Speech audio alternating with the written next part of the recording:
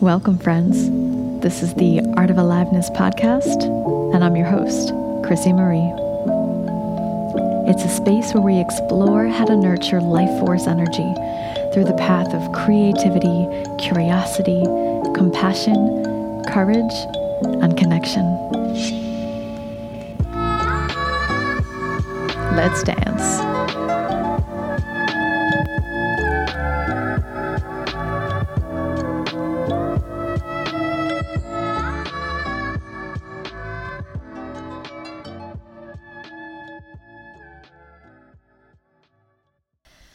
Hello, my friends. I'm back again. I'm back, and I'm here to bring you a little bit deeper into my world today and a little bit deeper into my journey with play and simplicity and courage, connection, how I cultivated a life that feels really radiant and alive and spacious and fun when I came from a lot of conditioning that wasn't that. So I was looking at since 2014, I've kept an online journal. I've got a Google Doc, and I've just been using it to just keep track of what's moving in my life. And I use it super sporadically. Like, I wrote quite often in 2014, and then there was a gap, and then the next entry date was 2016. So there is a gap in the data. But in the process of looking back, I was able to really feel into and remember where I came from and the energy that I was grappling with, and the stories and the narratives and the patterns that were keeping me in places of constriction, overanalysis, procrastination, paralysis, overthinking, overconsuming. I was really oversaturated. I was very rigid for quite some time. So I wanted to share what that was like who that version of me was back in 2014. And I was emerging from this place. This was most of my life. These patterns that I'm going to share really started to kick in big ways in my early preteen years, and just sink in and become more entrenched as I got into my 20s, until things started to shift. And then I want to share what shifted for me. I want to share some of the things that allowed me to step into more of my fullness, to live this life that feels really dynamic, feels really high def, really connected, really alive, really intimate. And some of the changes specifically that I made in my life, measurably, due to the shifts in one, the way that I was looking at things, two, the practices that I developed, and three, the people that I connected with that offered me these new resources, this new revolutionary way of living. So let's start with who I was and some of the struggles that I was dealing with. Now, caveat here, I still deal with these things. I haven't eradicated my protective personalities and my tendencies to go into fear and contraction. That's just par for the course of being human. However, I'm about to paint a picture of what used to happen pretty chronically for me and what now happens very irregularly. And the way that I approach these patterns now is with so much more grace and spaciousness. So I just wanted to make sure people are aware that this isn't this is who I used to be and I'm completely different. It's no, I'm actually the same person. I'm just responding to what's arising in my system in a much different way. And that's what's creating this delicious life that I am blessed to be co-creating with other people. So without further ado, I'm just going to start by bulleting. This is some of the stuff that I would do. Okay. And I'm saying this with love and endearment. So I would set intentions to do a routine, like a wellness routine in the morning or at the end of the day. But I would hold those intentions so rigidly. If I didn't complete everything on the list or do it in the time that I thought it would take, I'd feel anxious, insufficient, physically tight. My body would contract and I'd start to feel nauseous. My breathing would get shallow. I felt like my well-being relied on me doing certain things in a certain order consistently. And if I couldn't meet that order, or I couldn't meet it in the time, I would write off my day. And so I had this protective personality that showed up all the time for me. Her name, I've dubbed her All or Nothing Alice. And if my morning routine didn't feel good enough, or if I didn't complete it, I'd write off my day. If I needed more rest and my body decided to sleep in, I'd write off the day as a wash, as a failure. I'd also write off the day if I overate or I binge ate in the morning or halfway through the day. You know, if I felt like I stepped out of integrity, if I reached for a coping mechanism to numb out, like alcohol or smoking or a heavy sugary food, I would write off the day as a failure, and then I would continue to engage in numbing actions to further numb the growing shame and disappointment in myself. And overeating and binge eating was a pretty huge crutch for me at the time. I also had a protective personality that showed up chronically called Rumination Rhonda. And I would ruminate constantly about what I thought I had to do or should do. So like if I was in the morning and I did my routine, then I'd be thinking about, well, what should I do throughout the day to make this the best day ever, or the most productive day ever? And I would just run that list over and over in my head because it felt productive. If I couldn't be tackling the task now, then I would think about it over and over and over again. Because it gave this illusion of like, oh yeah, I'm being productive. Oh yeah, I'm moving in that direction of my goal or whatever.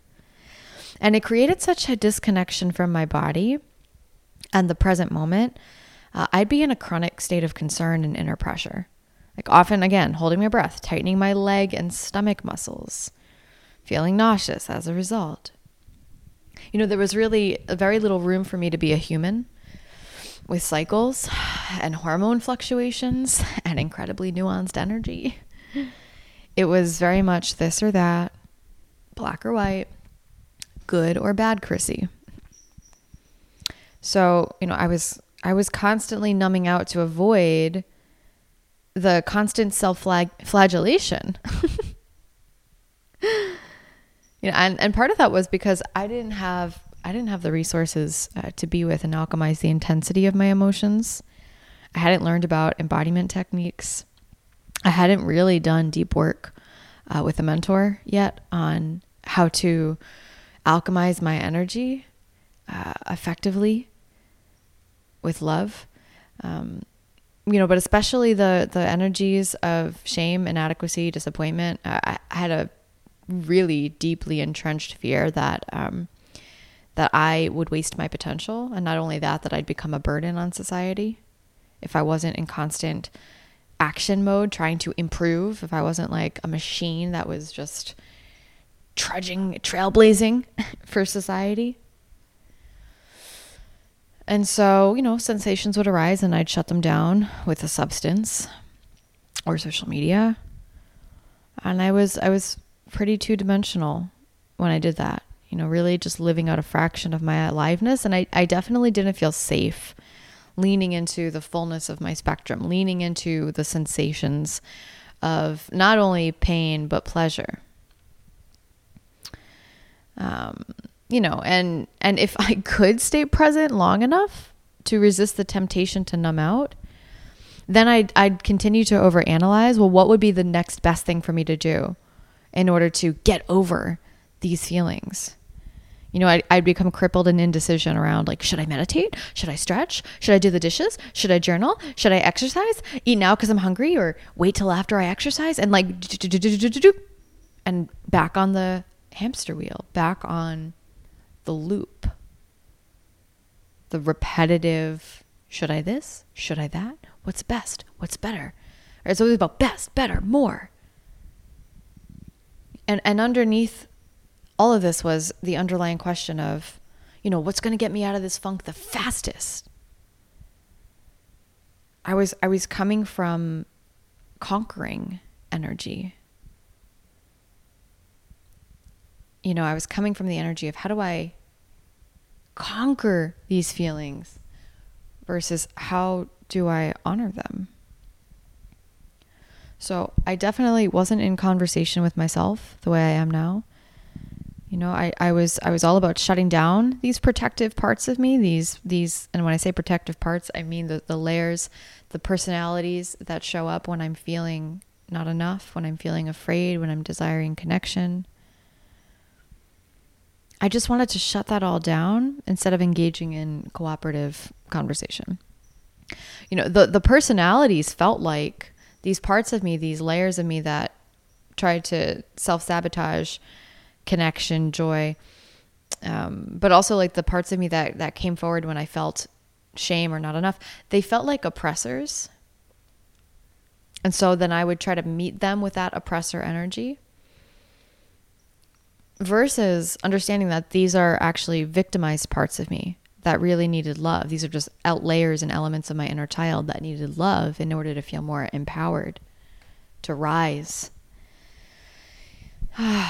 So I feared and I judged pain and discomfort as quote unquote bad. And because I did that, I adopted the identity of fixer or savior. And I got a really deep sense of value and achievement from being a good advice giver or seeing a client I was working with have a breakthrough. Because I identified as a fixer, I was constantly looking for problems to fix, right? When all you have is a hammer, all you see is nails. And all I saw within myself were nails that I needed to hammer into submission. I couldn't see the magnificence of value outside of this identity. I was living outside the full spectrum of my potential, very much disconnected from a sense of being at home with myself, regardless of circumstance. My measures of wellness were all about how I looked, whether I was doing things I thought I should do, that were right, versus what I actually needed, which I struggled to discern because I was constantly in avoidance mode. I wasn't actually taking the time to go into depth of conversation and sensation in order to suss that out. I'd just rack on more self-care things, quote unquote, because I thought more was better. And really, I had no idea how behavior change actually works or that I was constantly setting myself up to miss the bar I was setting for all the wrong reasons, by the way. And again, catching myself with that language, right? But just ineffective reasons. They were out of alignment with my true design, my true nature. And I was putting distance over depth. I was putting superficial achievement over sacred experiences. And I'd constantly be torn because I was like starved for connection, because I wasn't really willing to connect with myself at the level that I needed to. I'd constantly be torn between seeking external connection, like social connection, and giving my body what it needed. So, and this is where like my boundaries were so loose, and I was just a yes woman. And I'd say yes to social functions, or yes to over extending myself for a client or for work. One, because I didn't want to disappoint people and then feel the sensations of having disappointed people, right? Of course, the inadequacy and shame that would show up, because that's a trigger for me. And two, because I was craving connection, right? I wasn't giving myself as much as I needed. And so this would feed into the cycle of stress, fatigue, and disappointment with myself, right? And then, rinse and repeat. Rinse and repeat. Oh my gosh.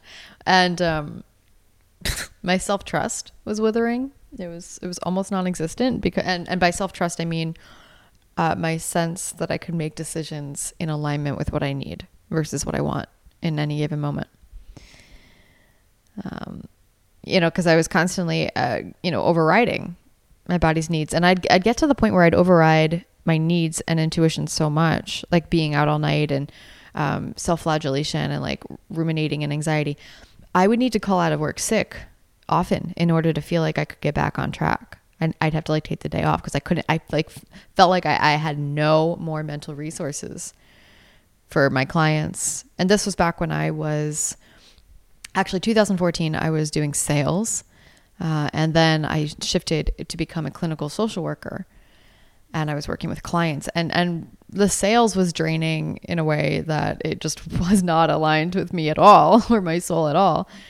And the client work could be draining because I worked with very intense families, dealing with very intense, nervous system dysregulation. So I'd often be walking into homes and there'd be like screaming or throwing stuff, like children would be tantruming, like parents would be arguing, and I would, be there for hours at a time in their homes. So it was like enhanced outpatient services is what I was doing. So it was a lot. And if I wasn't taking care of myself, I couldn't handle it. I knew that, the second I started to resent my clients and I started to feel completely checked out, I was like, oh, I need to call out sick. Like I'm going in the red here. I'm in the red. And I've used before this metaphor of a pendulum and how our energy is constantly swinging, back and forth throughout these different frequencies, up and down the scale of consciousness, and down into the red, the root chakra, the shame, the security sensations, and then up into, the crown, into the states of connection, like deep immersion with the divine, a sense of oneness, like that bigger picture, knowing. And most of us live somewhere in the middle, or somewhere most of us, I think, are living mostly in the first three centers, those survival centers. And I was afraid to swing from either end of the spectrum. Like I didn't want to go into the red. I didn't want to feel shame. And I didn't also want to feel joy and pleasure too much, for reasons I'll share shortly, in terms of like the popular narratives around play and joy, and what I was afraid of being judged for. But I'd allow myself to swing into the field of joy and pleasure if I was drunk or smoking or dissociating, bypassing my protective layers. But because it was forced and against my inner nature, it would eventually catapult me deep into the other side of, back into the red, where I just felt dark and dense and helpless. And it was only until I stopped resisting both sides of the spectrum, when I stopped judging either side as bad or one side is better than the other, that my energetic pendulum naturally began to swing actually a lot more frequently. I was like, wow, I am quite a wavy person. But it had a reliable rhythm, and one that I learned to trust and make music to. More on that in a moment. I want to consolidate some of the core beliefs that were running these patterns. So some of the thought forms that were perpetuating these protective personalities and behaviors. They are. I'm only on purpose if I feel good. I'm only on purpose if I feel good. And if people around me are telling me that they appreciate me. Also, I invite you to just feel into these and see if there's parts of you that resonate with these stories. I mean, I still resonate. Like there are parts of me that are still like, yes, I believe that. Right? Again, those parts don't go away. I just get a lot more masterful at loving them and nurturing them. Okay, so no self-flagellation if you notice yourself in any of these stories. Is just like, oh, that's curious. That's me too. Really, this is about like, oh, let's have some like solidarity around being human. Like, hello, we all have these layers. Okay, which ones feel the most charged for you? This is great feedback. First one, I'm only on purpose if I feel good and people around me are telling me they appreciate me. Second one, I can only be productive if I feel good and if I can precisely measure how my actions are moving me towards what I want. if I'm resting, if I'm playing, that shit didn't feel productive. I'm like, yeah, that's not like connected to what other people think is valuable. At least that's what I thought at the moment. I have been, that's been debunked. But at the time I was like, no, I need to be like building my resume and sounding and looking really intelligent and competent and making sure I'm, look like I got my shit together. So the other belief is I'm only prosperous when I achieve things that my community thinks are worthy of praise. Again, productivity, prosperity. This is about external validation. And prosperous so long as I can manifest the next shiny certificate, trip, retreat, 20K month, whatever people are talking about. That seems to be like the gold star standard of this means you're wealthy. And my sense of well-being was completely, like, for the most part, outcome oriented and social validation oriented. I really struggled to organically source a sense of purpose, productivity, prosperity. It was creating a lot of issues in my body and relationships. Orgasms, like, let's talk that for a moment. Very forced. Like, I felt like I couldn't fully surrender. Like, my sensuality, my sexuality, all of that was so constricted. So constricted. I couldn't fully delve into pleasure. Everything felt so serious. If people around me weren't thriving, it was like, oh my God, well, what do I need to do to like open them up? And it was just like, how can I grasp? How can I strive so hard? Everything felt like a giant responsibility. Like the weight of evolution, of consciousness was on my shoulders. And again, it was this deep underlying fear that I'd wasted my potential, that I just wouldn't be enough in this lifetime. So that kind of encapsulates the energy that I was tussling with on a day-to-day basis, especially in my late adolescence to early 20s. Okay, now I want to be so clear about this.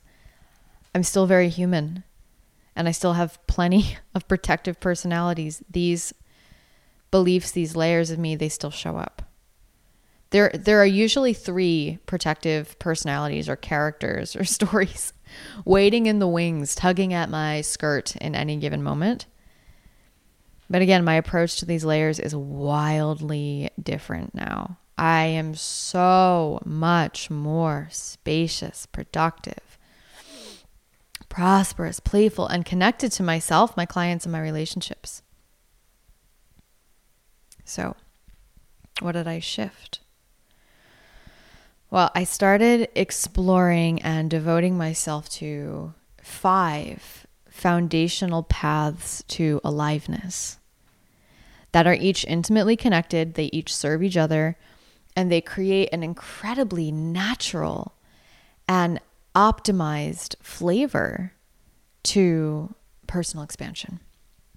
And I've called these paths Prism because I became prismatic when I devoted to them. Meaning I went from living in these black and white oppressive should and shame spirals to living into the fullness and the dynamic depth of who I was designed to be. So I want to share a little bit about what a full spectrum life means to me. So for me, a full spectrum life is a life lived in clarity, intuitive clarity, and faith, inner and outer prosperity, and freedom of expression. And those who choose it are devotees of depth and wonder, and they commit like a prism to shining light through every facet of their being in order to radiate themselves fully into the world. And because they commit to shining light into the corners of themselves that they used to hide from, they experience a full spectrum range of aliveness and meaning in this lifetime. Their life is lived in high definition. Their connections are intimate and abundant. Their sex is profound. Their presence is compelling. And their service is uniquely unmatched because they're living in alignment with their zone of genius and their gifts, and they're not so stretched in 1,000 different directions because they think that they need more in order to be more.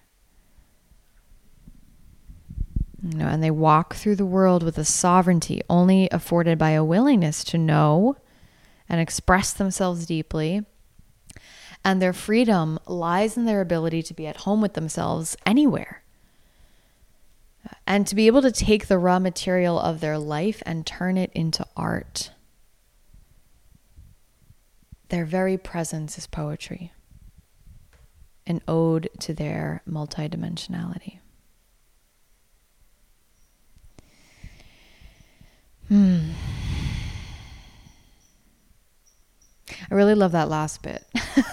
When that came through me, I was like, yes. There's something about living life as poetry that really just softens me, melts me. I had this phrase, this other line come through me a few days ago. It was, you deserve to live a life where your work, your service, and your play, your pleasure, your joy, tango like synchronized lovers. Why do we put our work and our play, our pain and our pleasure in separate boxes? Why do we do that? When there are much more interesting ways to live, which I'm about to talk about.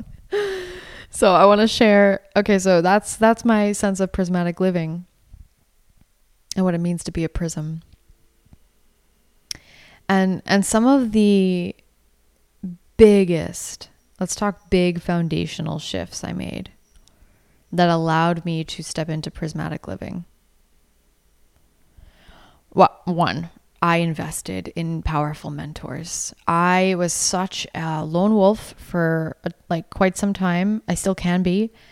I'm very Capricornian energy. It's like, get shit done and I'm going to do it best. And I had a hard time relinquishing, not so much relinquishing, revealing myself, my vulnerabilities to people. I just didn't trust that they could hold it. And then I met people that I saw were wielding their vulnerabilities as power. And I thought, that's how I want to live. And so I paid them to mentor me and show me how to move through the world, invite me into this new way of, this revolutionary way of being. And as I did that, so as I worked with these mentors, part of the shifts occurred when I started realizing that I wasn't unique in my shame, and that, in fact, a lot of my stories, my protective personalities were incredibly ironic and ridiculous. And I learned how to find humor in the fact that parts of me enjoy feeling victimized and shitty. Especially because, when they are in that space, it makes me feel justified in not engaging in responsibility. It's like the closest I would get to surrender. It's like, well, I'm a victim now, so I'm just going to give up. And it felt like, well, what a relief to some degree. Right. And so learning how I get off on these self-sabotory layers has been, and laughing at that has been huge. I also learned about my nervous system and how my nervous system works and how trauma gets stuck in the body and how to release emotions effectively, naturally. I learned about my unique play styles and personalities, my play personalities, and I started to make those a priority. And I committed to developing a relationship with my higher, wiser self, my soul. And as a result, I started allowing sensations, expressing them, conversing with them. I started to shift from self-celebration. I started to shift from self-flagellation to self-celebration. And focusing, instead of the nails that I was focusing on, it's like, what do I need to hammer into submission? Instead of looking for problems, I started to look for things that I appreciated. I went from what needs to improve to what is already here for me. And can I revel in gratitude for that? And so I went from rigid to flexible and oversaturated to spacious. And I learned how to map that path. I learned how to intuitively nurture my way back into connection. And Prism, and I'll share each little facet of Prism so that you can understand and feel into how these things really dance together in such a gorgeous way. And these elements are part of my new one-to-one mentorship program that I'm now offering, launching at the moment.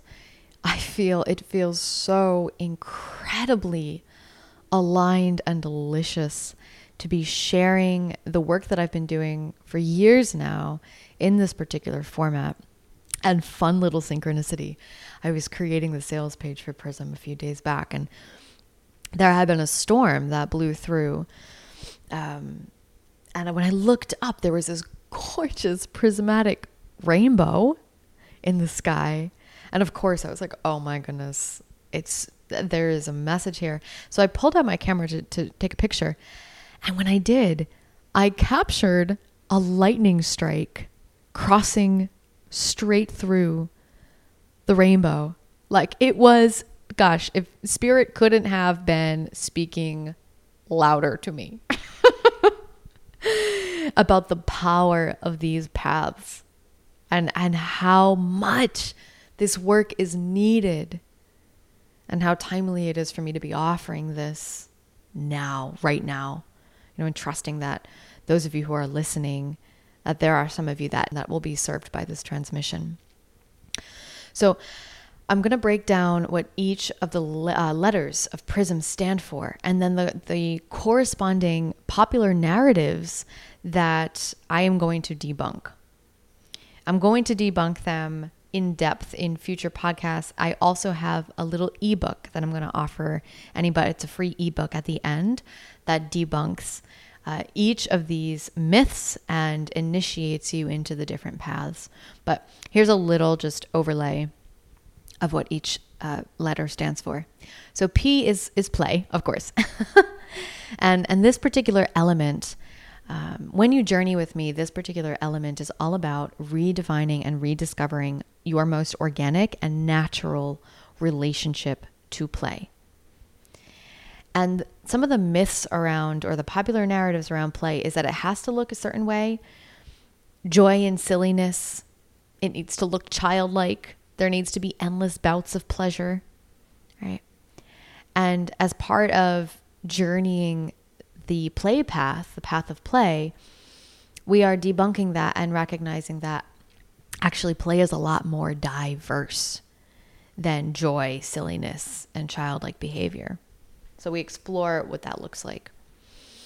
We're also debunking the myths that play is irresponsible, immature, that you have to do it after hard work, that it distracts from productivity, that people won't take you seriously if you're playing, that it makes you look out of touch, and that it's just one more thing to add to your schedule. All of those things are myths. They are lies. And so when we're engaging in the path of play, we are actively working on collapsing comparison in your energy patterns and discovering and amplifying your unique relationship to play and recovering it really from childhood. And play, eventually, it becomes a lens that you work through and process through, not another thing that you need to do. unless of course you want to add more play. The R in prismatic living is about radical relating. And this is about moving from avoidance into deep curiosity and acceptance with the parts of yourself that feel really sticky and sensational. And when you walk the path of radical relating, we facilitate excavation and liberation around your relationship to control and surrender, rest and pleasure, play and responsibility. And you begin to develop an intimate connection with the different layers of the inner child. So the more you do radical relating around self-sabotage, the more you liberate the parts of you that want to play. And I also facilitate something called shadow play, which is a very witchy and transformative process of bringing humor and play to the parts of us that want to sabotage. And I used to feel like if I gave shame and my limiting stories attention, then it gives them more power. It gives them more control over me. So I got to change my focus. I need to pivot, which is bypassing. It's bypassing. Sometimes we like to marinate too long in our spaces, and there is a time and place for pivot, but I wasn't using it like that. I was using it as a bypass. I was like, no, I can't pay attention to these parts of me. And underneath that, really what I was saying, and the belief was, I can't handle the intensity of my feelings. I'll go crazy if I feel the full spectrum of my humanity. I'll lose my sense of self. I will float away. And so because I was so afraid of that, the next story is, well, this doesn't feel productive. Being with myself in this way doesn't feel productive. Best to reframe myself out of resistance.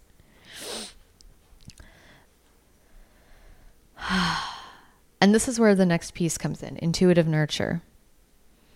And this is about connecting, one, to our higher, wiser voice, but also connecting to our nervous system and learning what our body needs in order to move us from a place of protection into connection.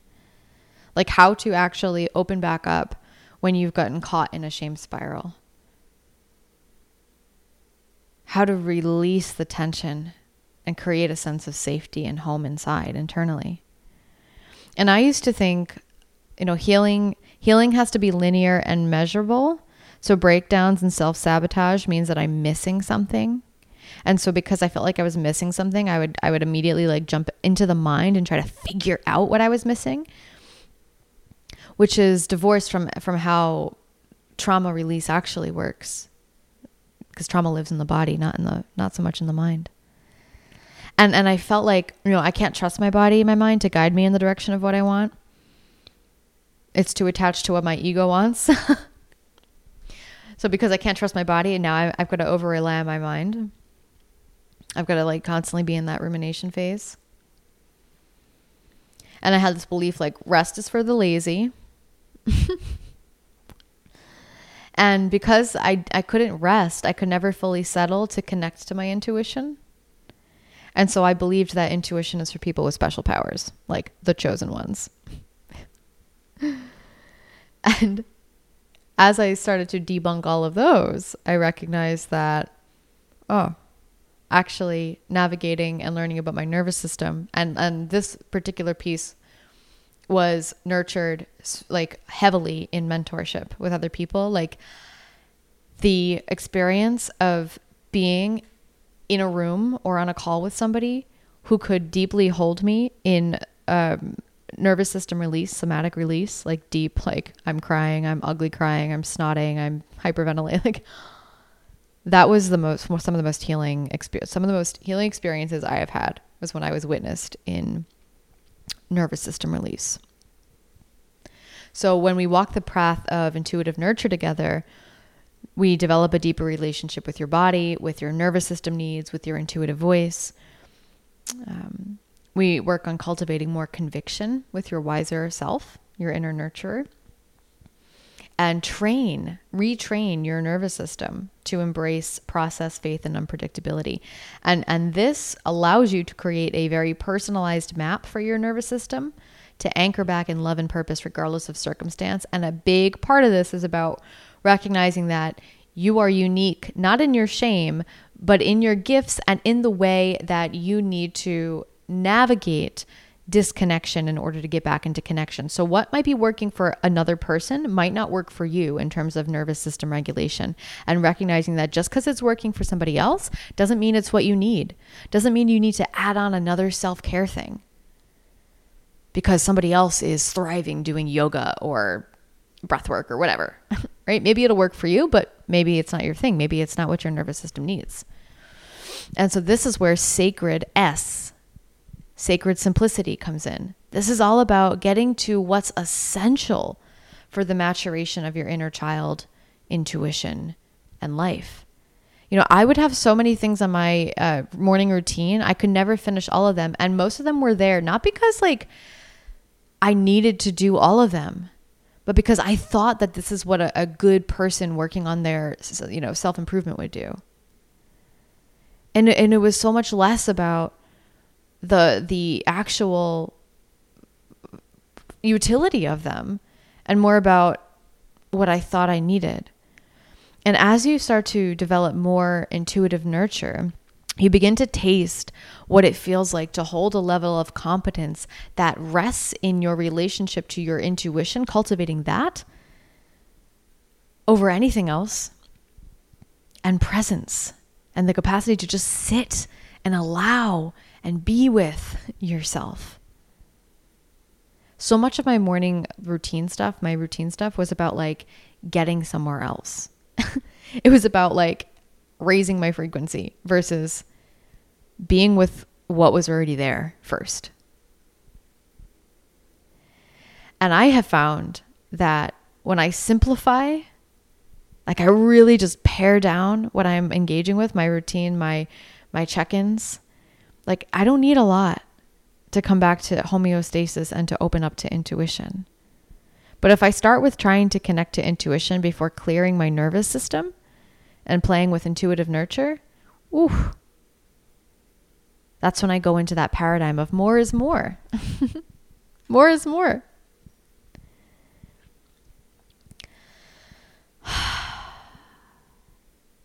Yeah, there's so much I can say about that, but I'm going to leave that there. That's a whole other, all of these are entire podcasts. And then the M in Prism is about magnetic resonance. So this was about me actually radiating more of myself into the world. So I had these stories and these narratives that it's not safe to be seen in joy and pleasure, and it's not really safe to be seen in dysfunction either. Both of them would render me rejected. Because joy and pleasure, kind of going back to play, that looks like she's out of touch. And deviant and dysfunctional, well, that looks like she doesn't have her shit together. So she's not a safe person, or she's not somebody I want to connect with. And I had this story that in order to be successful in business or in life, I had to present myself consistently, like stably.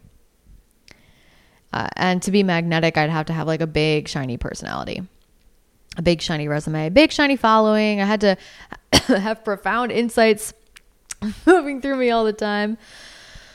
Ooh, even just like, saying that is like drying up my throat. I'm going to take a sip of water. Hold, please.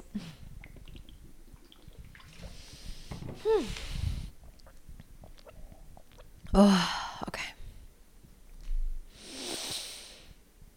Yeah. So this path of magnetic resonance, this started to show up as I developed inner compassion and conviction that my presence is enough, that the fullness of my spectrum and being in process with it constantly is actually my gift to the world. And as I began to radiate more of that self-love and that naturalness, that okayness with myself into the world, I started attracting friends, clients, more mentors that were in alignment with what I needed versus what I thought I wanted. Or my codependent relating patterns started to drop off.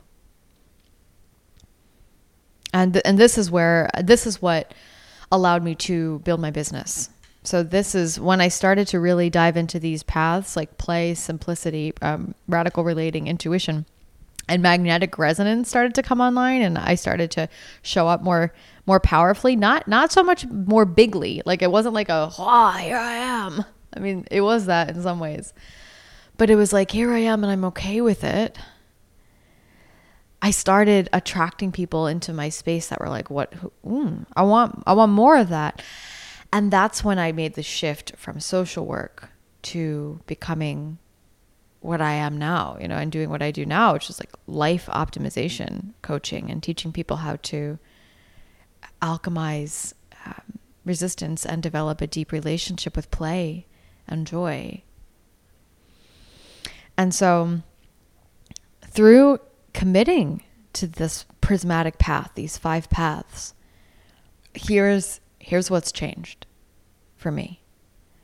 And here's what I'm really good at. And I say this with like deep conviction and a sense of like, wow, yes, this is my power.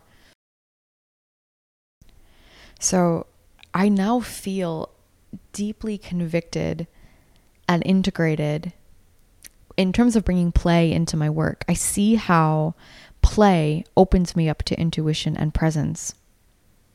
And because of that, I have a deep conviction that every moment carries purpose. And because I have a deep conviction in my naturalness, in my presence, and in my sense of, I've got this and I can hold myself, I've gotten very good at letting go of my attachment to other people's healing journeys.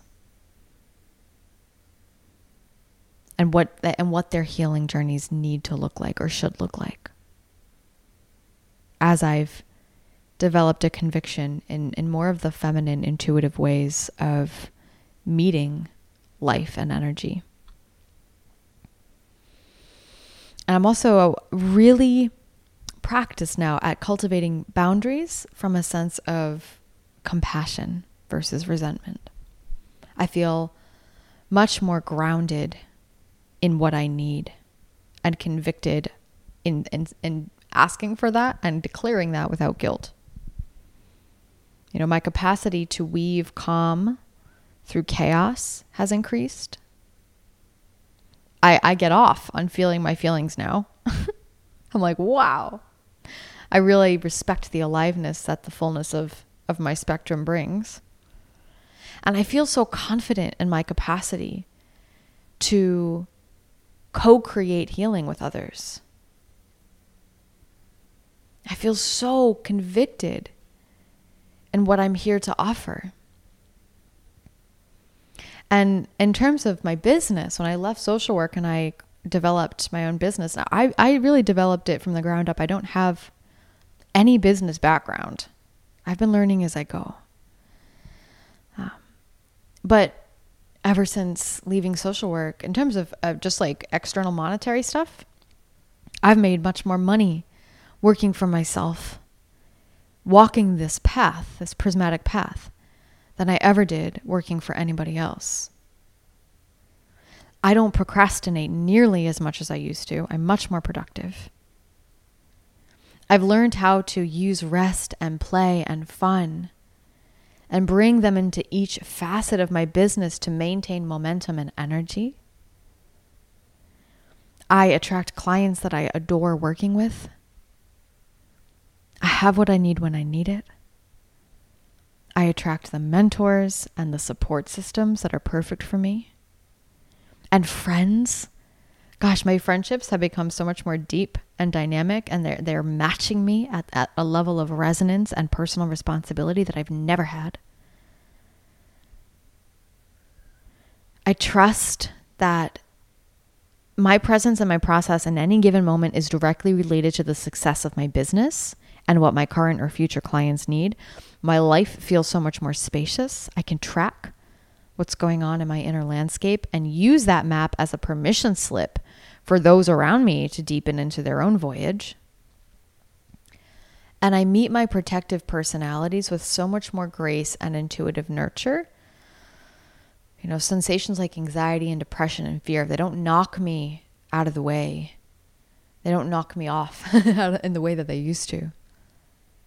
This is possible for anybody to experience. You deserve your work and your play to tangle like synchronized lovers, to feel spaciousness and a sense of conviction in the enoughness of your presence, to revel in simplicity, to allow play to be your path to power, right? And to not feel like you have to sacrifice self-expression, inner freedom at the altar of service and responsibility. And as a little gift, I'd like to offer an ebook that I mentioned that further debunks these stories and these myths about play, radical relating, intuition, simplicity, and magnetism. And there's some curious journaling prompts I created in there, so you can begin exploring where you're at with each of these prismatic elements. And also really feeling into, is mentorship the next step for you?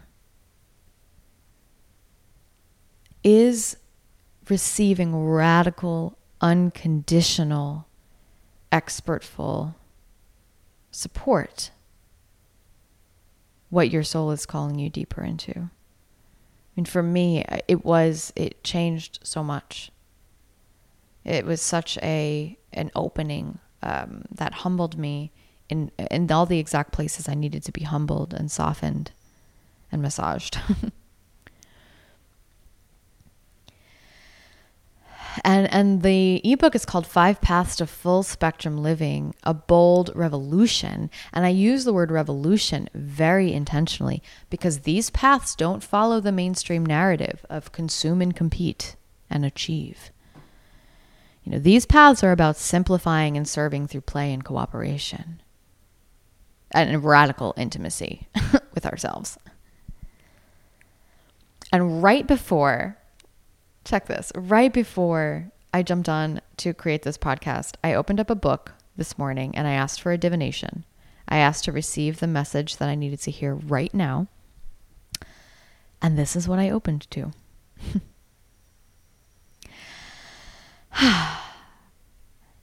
I think that Jesus' life shows me that revolution is not a big thing. It's a very small thing.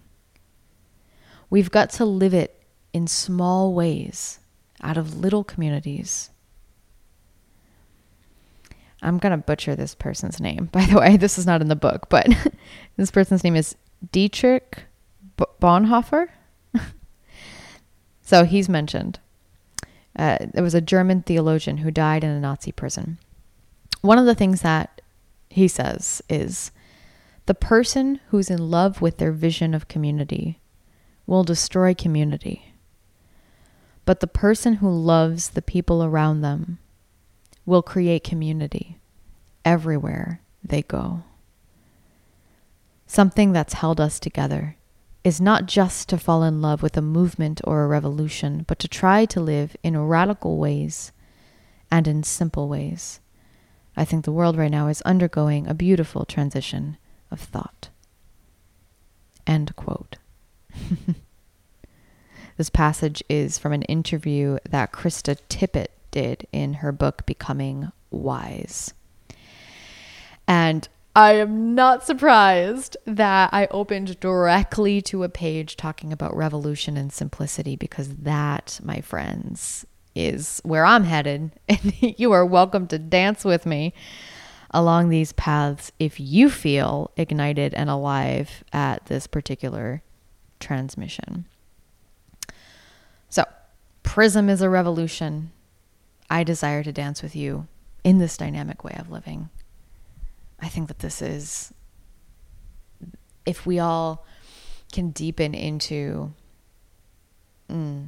play and simplicity and meaning and enoughness and unplug from these narratives that I've mentioned of consumption, comparison, achievement, competition, the spaciousness, we'd be unstoppable. And more on that in the ebook. Definitely read and check out the ebook. I will put a link to that in the show notes of this podcast. And information for Prism will be linked to the ebook, so you can look at that and explore that further if that interests you. Also, you can just go right to my website, theartofaliveness.com, and explore that as well.